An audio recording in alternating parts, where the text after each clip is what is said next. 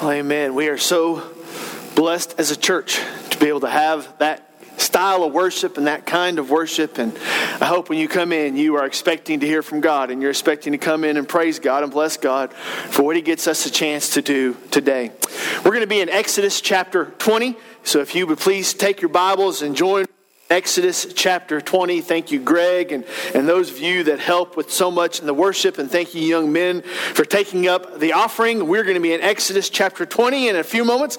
We're going to be in verse 13. And hopefully when you came in, you got a bulletin when you came in. Not only is it good just to have the information inside of there, what's going on in the life of the church, but also on the back of that, there's some notes. And if you want to avail yourself of that, and as we walk through this passage together, that you just follow along, you can fill those blanks in. I was asked this week to make the font a little bit bigger on the back.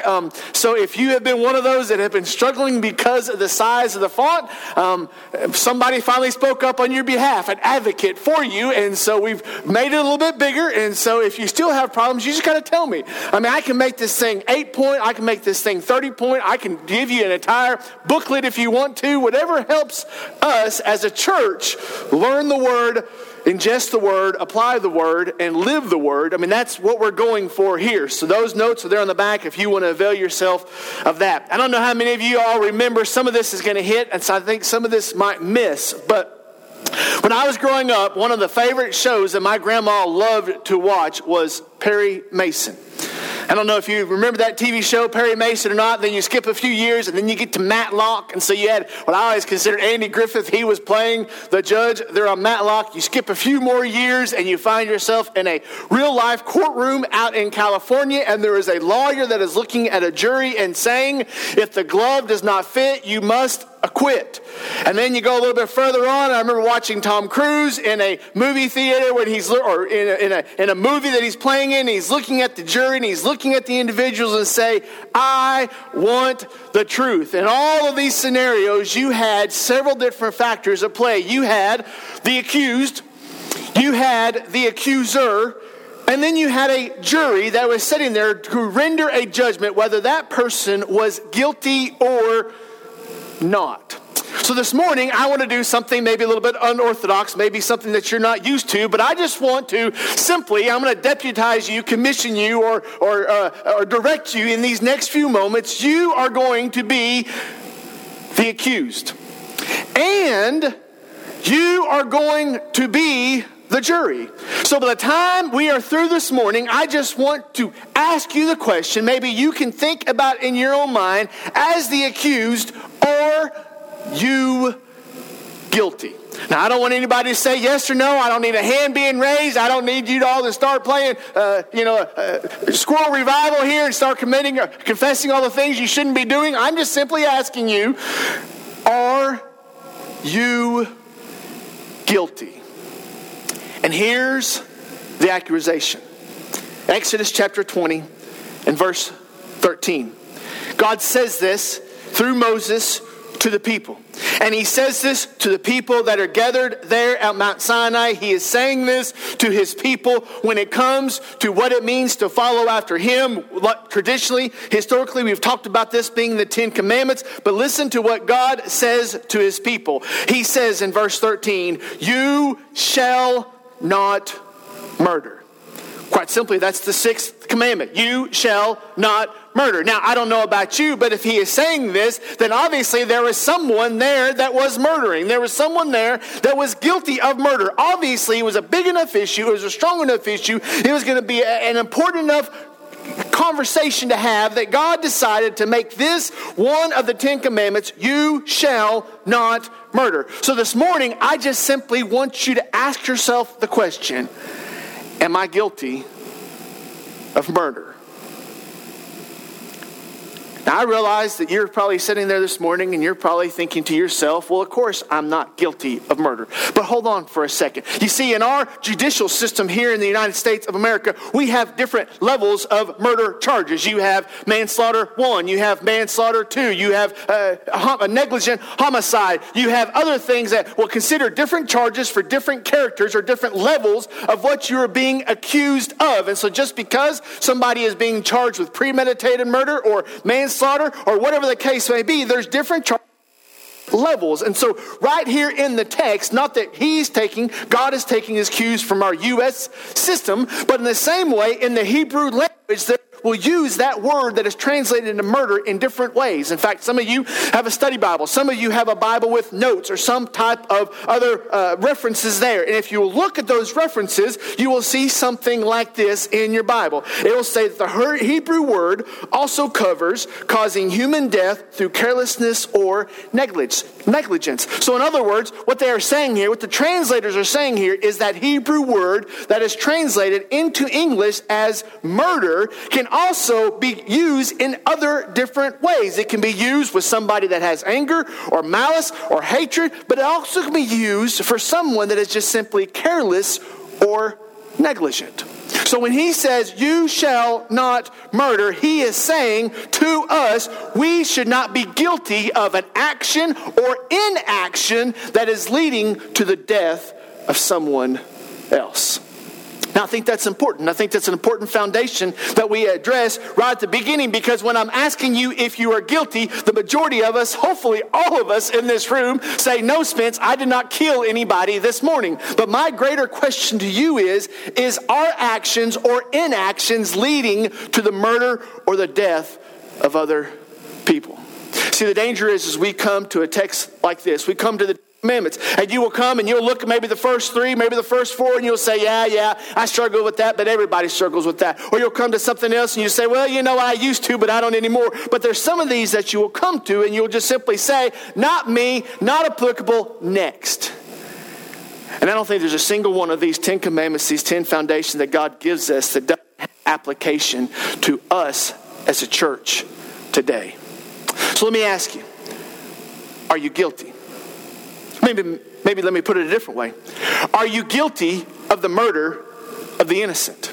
Are you guilty of the murder of the innocent? Now, what do you mean, the innocent, Spence? Why does it matter if somebody loses their life or not? What is the big deal on the value of life? Well, the big deal is the value of life comes from the giver of life. Why is life such a big thing? Why is the sanctity of life such a big thing every single January, especially here in Oklahoma? All the churches get together and they have a Sanctity of Life Sunday. It's coming back from Ronald Reagan, back when he issued the proclamation looking back to the anniversary of Roe v. Wade, and he said, we're going to set aside usually the third Sunday in every January as this is Sanctity of Life Sunday. And then you fast forward, and usually right there in February, the Oklahoma Baptists put on the Rose Day, where you take the roses to your politicians and down to the Capitol to try to say, we stand with life. And some people say, well, Spence, why is there such a big deal made over life? It's because God gave us life. And because God has given us life, God places a value in life. Think about what he says in Genesis 1 and verse 27. So God created man in his own image. In the image of God, he created him. Male and female, he created him. The value of life comes from the giver of life. And God has said that every life is valuable in the eyes of God. And yet we have a tragedy taking place today. Over 61 million abortions have taken place in the United States since 1973. In January of 1973, the landmark Supreme Court decision known as Roe v. Wade was issued, handed out, giving abortion legal standing in the United States. And since then, over 61 million abortions have been performed in the United States since 1973. And now, with the advent of abortifacients and chemicals and prescription, those numbers are even going higher. It's just hard to try to track who took the morning after pill, who took the Plan B, who took that stuff, and so those numbers aren't even included. So the numbers of children that are being aborted, babies that are being aborted in the womb, is only going higher and higher and higher. And God looks and says, life matters to me. And then his people look and say, but it doesn't matter to us. And so we have the murder of the innocent taking place all around us. Now, I realize that you probably don't perform abortions, and I'm assuming that the majority of you probably haven't been guilty of that or not. But the problem is, brothers and sisters, are we sitting by and allowing it to take place? Are we sitting by and being quiet while it takes place? Are we sitting by and doing nothing when the murder of the innocent is taking place all around us? And does that make us guilty by carelessness or negligence? The latest numbers that came out from the Guttmacher Institute indicate that over 400 abortions are performed in the state of Oklahoma every single month. Just last year in 2019, over 42.3 million babies were aborted worldwide. In fact, abortion is the leading cause of death in the world. And you may say, well, Spence, what is the point for me today? The point for us today is that we have far too many people that claim a religious affiliation or claim a Christianity, and yet when it comes time to stand up and to speak out, we don't say a word. I'm going to tell you, coming up, 60 days coming up, there's a big election that is happening, and I'm not going to tell you what name to vote for. I'm not going to tell you what party to vote for, but I will tell you one of the great distinctions, one of the great dividing lines between the two opposing candidates that are running has to do with the sanctity of life. One says, we don't care when you kill him or how you kill him or how late you kill him. And the other one says, we don't think you should kill him at all. And we as a church need to ask ourselves, are we guilty of the murder of the innocent? God comes in Exodus 20 and verse 13 and says, you shall not murder. He's saying you should not be guilty of the negligence or the carelessness. You should not allow it to go on. And yet we are in the church today turning a blind eye, turning a deaf ear, and just going on like business as usual. Are you guilty? Are we guilty? The murder of the innocent. Maybe the murder of the ignorant. The murder of the ignorant.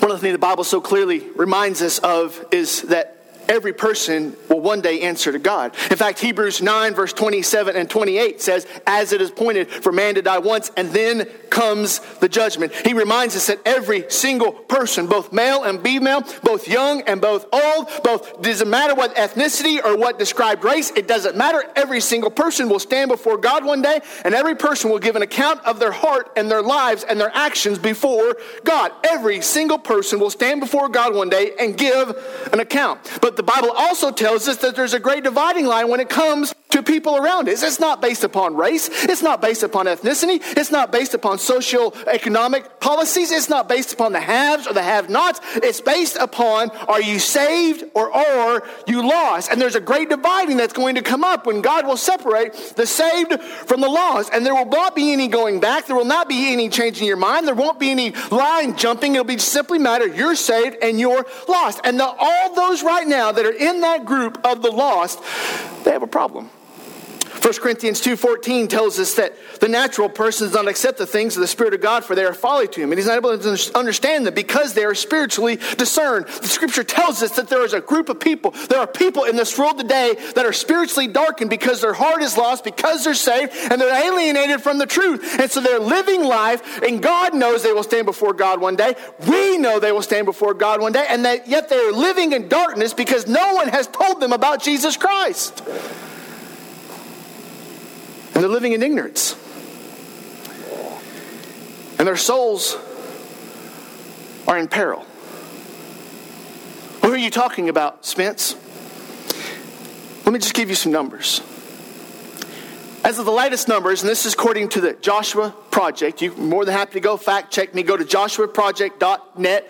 It's an organization, it's a group that tracks the worldwide population and especially the evangelization of the worldwide population. So you go to joshuaproject.net, and here's some numbers they give us. They tell us that there are 17,446 different people groups in the world. 17,446 different people groups in the world. Now they define a people group as having a distinct language or a distinct culture or a distinct distinction as far as geographically or something else. So they say out of that 17,446 different people groups, this is what they tell us. 7,408 are still unreached.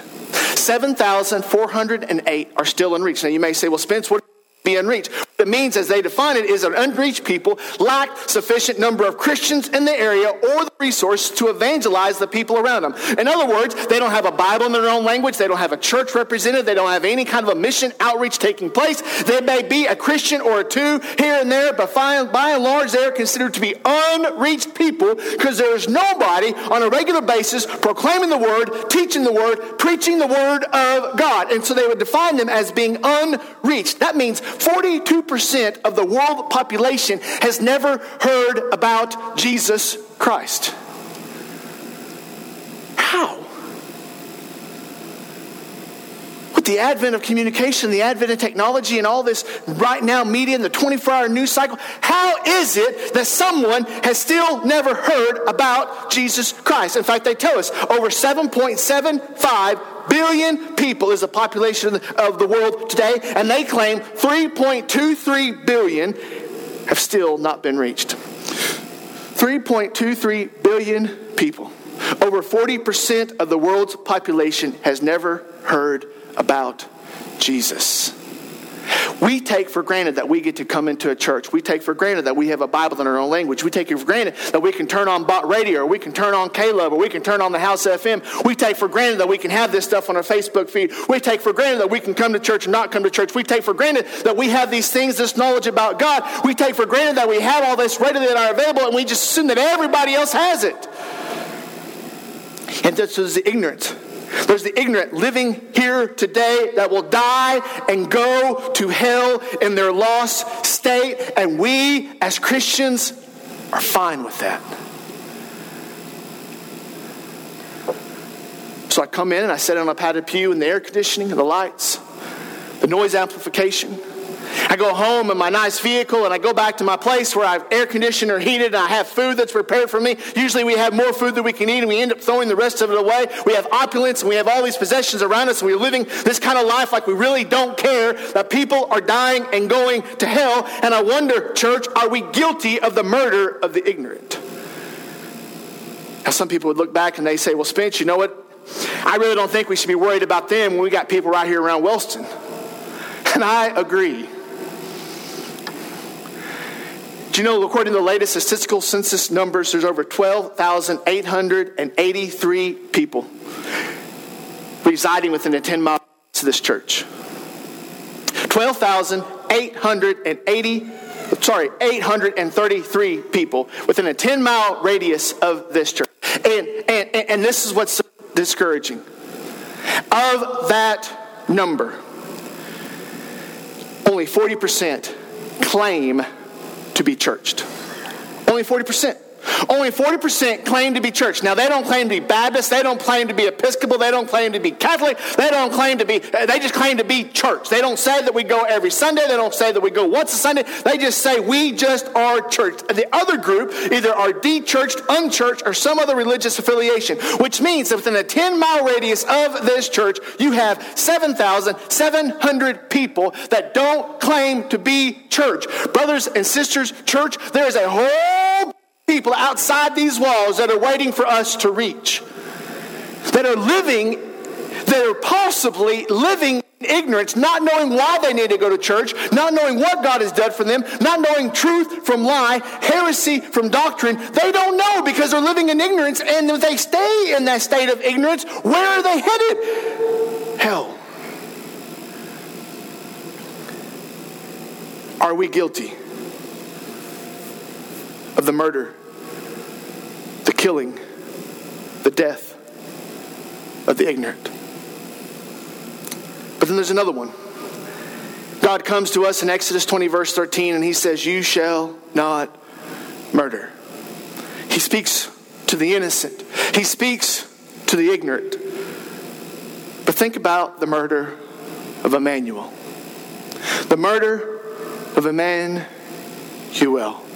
Emmanuel just simply means God with us. We sing it all the time when it comes to the Christmas season. Emmanuel, Emmanuel. We'll sing that song talking about the presence, God sending his son to die for us. This idea that God came in the flesh, the incarnation of our Lord and Savior, Jesus Christ, is Emmanuel. It's this idea that Christ did not stay in heaven looking down and saying, oh, I hope they get their stuff together. Oh, I hope they get it figured out. Oh, I hope they change and turn before it's too late. I hope they figure something out between now and then. No, Christ came to us. God sent his son. 2 Corinthians 5:21 says, for our sake he made him to be sin who knew no sin, so that in him we might become the righteousness of God. He tells us right there in that passage that God sent Christ for our sake. He sent him for you and I. He did not send him because he was bored. He did not send him because he thought that was a good idea. He sent him because of his love for you and I. So God sent his son. His son came, was incarnated, lived a sinless life, and then what happened?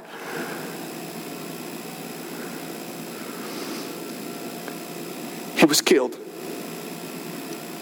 And I'm not talking about just a shot. I'm not talking about a lethal injection. The most heinous, the most vile, the most reprehensible way to die. The Romans were masters of cruel and unusual punishment. The Romans were masters of how to kill people and make them suffer while they were killing them. If you've seen those caution signs that says not only will this piece of equipment kill you, but it'll hurt you while it's killing you. It's one of those things that he came and the Romans had figured this out. And so when it came time to crucify Jesus, they didn't do it the easy way. They did it the worst way they could imagine. Why? Romans 3:23 says, for all have sinned and fallen short of the glory of God, and are justified by his grace as a gift of the redemption that is in Christ Jesus. But then it goes on in verse 25 and it says, whom God put forward as a propitiation by his blood to be received by faith. This was to show God's righteousness, because in his divine forbearance he had passed over former sins. It was to show his righteousness at the present time, so that he might be the just and the justifier. The one who has faith in Jesus. We're reminded that there had to be a payment for our sin. And Christ came as the payment for our sin. He died for my sin. He died for your sin. There was Emmanuel coming down to this earth. God sent his son knowing that he was going to have to die for our sin. So the reason that Jesus died was not because of a mistake he made. The reason why Jesus died was not because of a wrong that he had done. The reason that Jesus had died is not because of any fault of his own. It's because every single eyeball looking at me, every single nose that's gathered in this room, every single human on the face of the earth has sinned, and that sin carries a penalty. So you sit here this morning and you say, well, Spence, I'm not guilty of murder. I'm not guilty of causing death. I'm not guilty of causing somebody harm. I haven't been negligent. I haven't been careless. Why are you saying any of this stuff to me, Spence? I am not responsible. And I'm here to tell you this morning, church, we are responsible for the ignorant. We are responsible for the innocent. And we are responsible for the death of our Lord and Savior, Jesus Christ. We are. Us. We are responsible. But God did this. Christ did this. So that after Peter and John healed the lame beggar there at the temple, and all the throng were running around wanting to know, Peter, how'd you do it? John, how'd you do it? And Peter gets up and he begins to preach. And in Acts 4 and verse 12, he says, and there is no salvation, and there is salvation in no one else, for there is no other name under heaven given among men by which we must be saved. Peter's able to look at them and say, there is no other way to be reconciled to God besides going through the blood of Jesus Christ. No other way. Which is why we can be here this morning and to say, I am not innocent, but I can be justified. I'm not innocent, but I can be righteous. I am not innocent, but I can be forgiven. I am not guiltless, but you know what? Christ has paid the price for me. So you get back there to Exodus chapter 20 and verse 13, and you come to this passage and it says, you shall not murder. And two times we look at this passage and say, not written to me, not written for me, next. And brothers and sisters, I wonder this morning, are you guilty? Are you guilty? Are you guilty? Our sin and guilt led to the death of our Lord and Savior, Jesus Christ. My sin. Your sin. So we come to this passage, we read this verse, and so many times, historically, we've just checked out. Not me, not to me, next. But I wonder, how many of us are guilty here this morning? Guilty of not standing up and speaking out for the innocent among us. Not guilty of being concerned about the ignorance and the lostness of the people around us. Guilty of taking the sacrifice and the gift that God gave us for granted. So how's the foundation? We've been talking all this series about the foundation, about how our foundation is built. So let me ask you 3 questions in the way of application having to do with your foundation. Am I guilty of apathy? Am I guilty of apathy? You see numbers about the unborn. You hear these numbers about abortion. You hear these numbers about the unreached. You hear these numbers about the lost. You even hear these numbers about those around us. And so many times we've heard them and we know them, but we've grown so apathetic we don't even care. It doesn't even bother us. I can hear about people being murdered, babies being murdered in the womb, and it doesn't even cause a twinge. The young lady was there at the Republican National Convention, and she was talking about sitting there in the Planned Parenthood surgery room, watching the doctor perform an abortion, watching on the sonogram, the ultrasound machine, watching the baby actively in the womb, trying to get away from the suction tube, get away from the abortion device. And she said, there is no doubt that was a child. There was no doubt that that child knew there was harm. There was no doubt that that child was aware of what was taking place. Even though they may not have the frame, even though they may have the vernacular or the vocabulary, that child knew it was in danger, and that child knew that it was a child. And yet, we can come in and walk out and not even bother us. Am I guilty of apathy?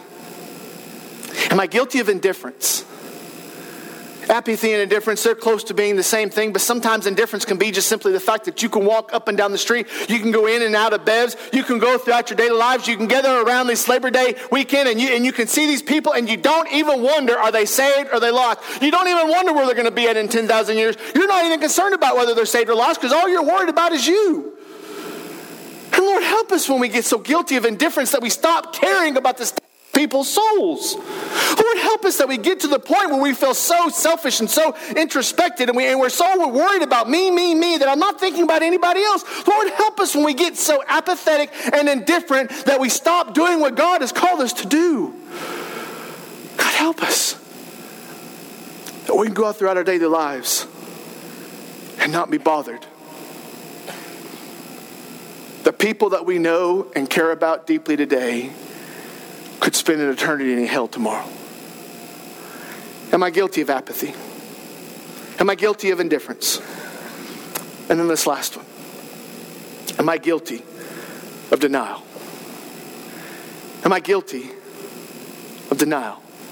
You see, one of the things for you and I to go about our daily lives unmoved by the message of Jesus Christ, one of the things necessary for you and I to go throughout our lives unchanged and unhindered by the gospel of Jesus Christ is simply just to deny that we are submitted to it, or simply deny that we have a responsibility to it, or simply to deny that it should change something about us. We find out even in the Gospel of John that changed people change people, and found people change people. And all throughout the Scripture you're reminded that when we come in contact with the gospel, when we get saved, when Christ forgives us of our sins and we are now radically a new person, there should be a difference in us.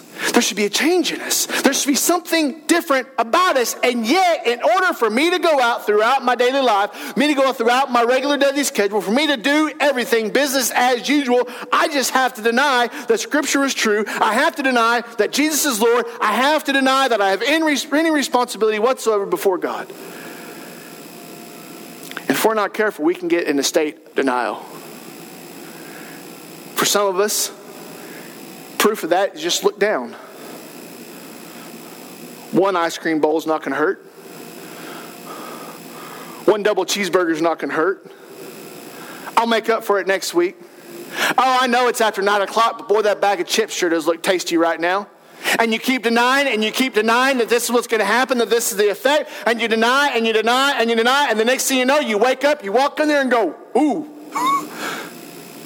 Because you've denied so long that you've gotten so far away. And I wonder how many of us in the church today are guilty of denial. We assume that someone else is going to deal with that problem. We assume someone else is going to take care of that problem. We assume that someone else is responsible for that problem. Spence, you can't hold me guilty. Spence, you can't hold me responsible. Spence, you can't say that it's my job because I'm just so busy. I have so much stuff going on. I don't have any time. Spence, I've done everything I can. Spence, you can't ask me for anything more. It's not me asking you to do anything. It's me asking you, what is your responsibility to God? So many times, brothers and sisters, we get so caught up with everything in our lives, we have no time for God. So we sit by and watch the murder of the innocent take place, and we keep our mouth shut. We watch people come in and out of our lives on a regular basis headed for hell, and we never say a word. We accept that Jesus has died for our sins, but we don't recognize that means that now we live for Him, and He is now the Lord of our lives. Are you guilty? Are we guilty? Please do not come to this passage and just assume it has to do with manslaughter 1 or negligent homicide or something that doesn't apply to us. But please come and ask yourself, have I been guilty of carelessness, negligence, or causing the death of someone around me? Would you bow your heads with me?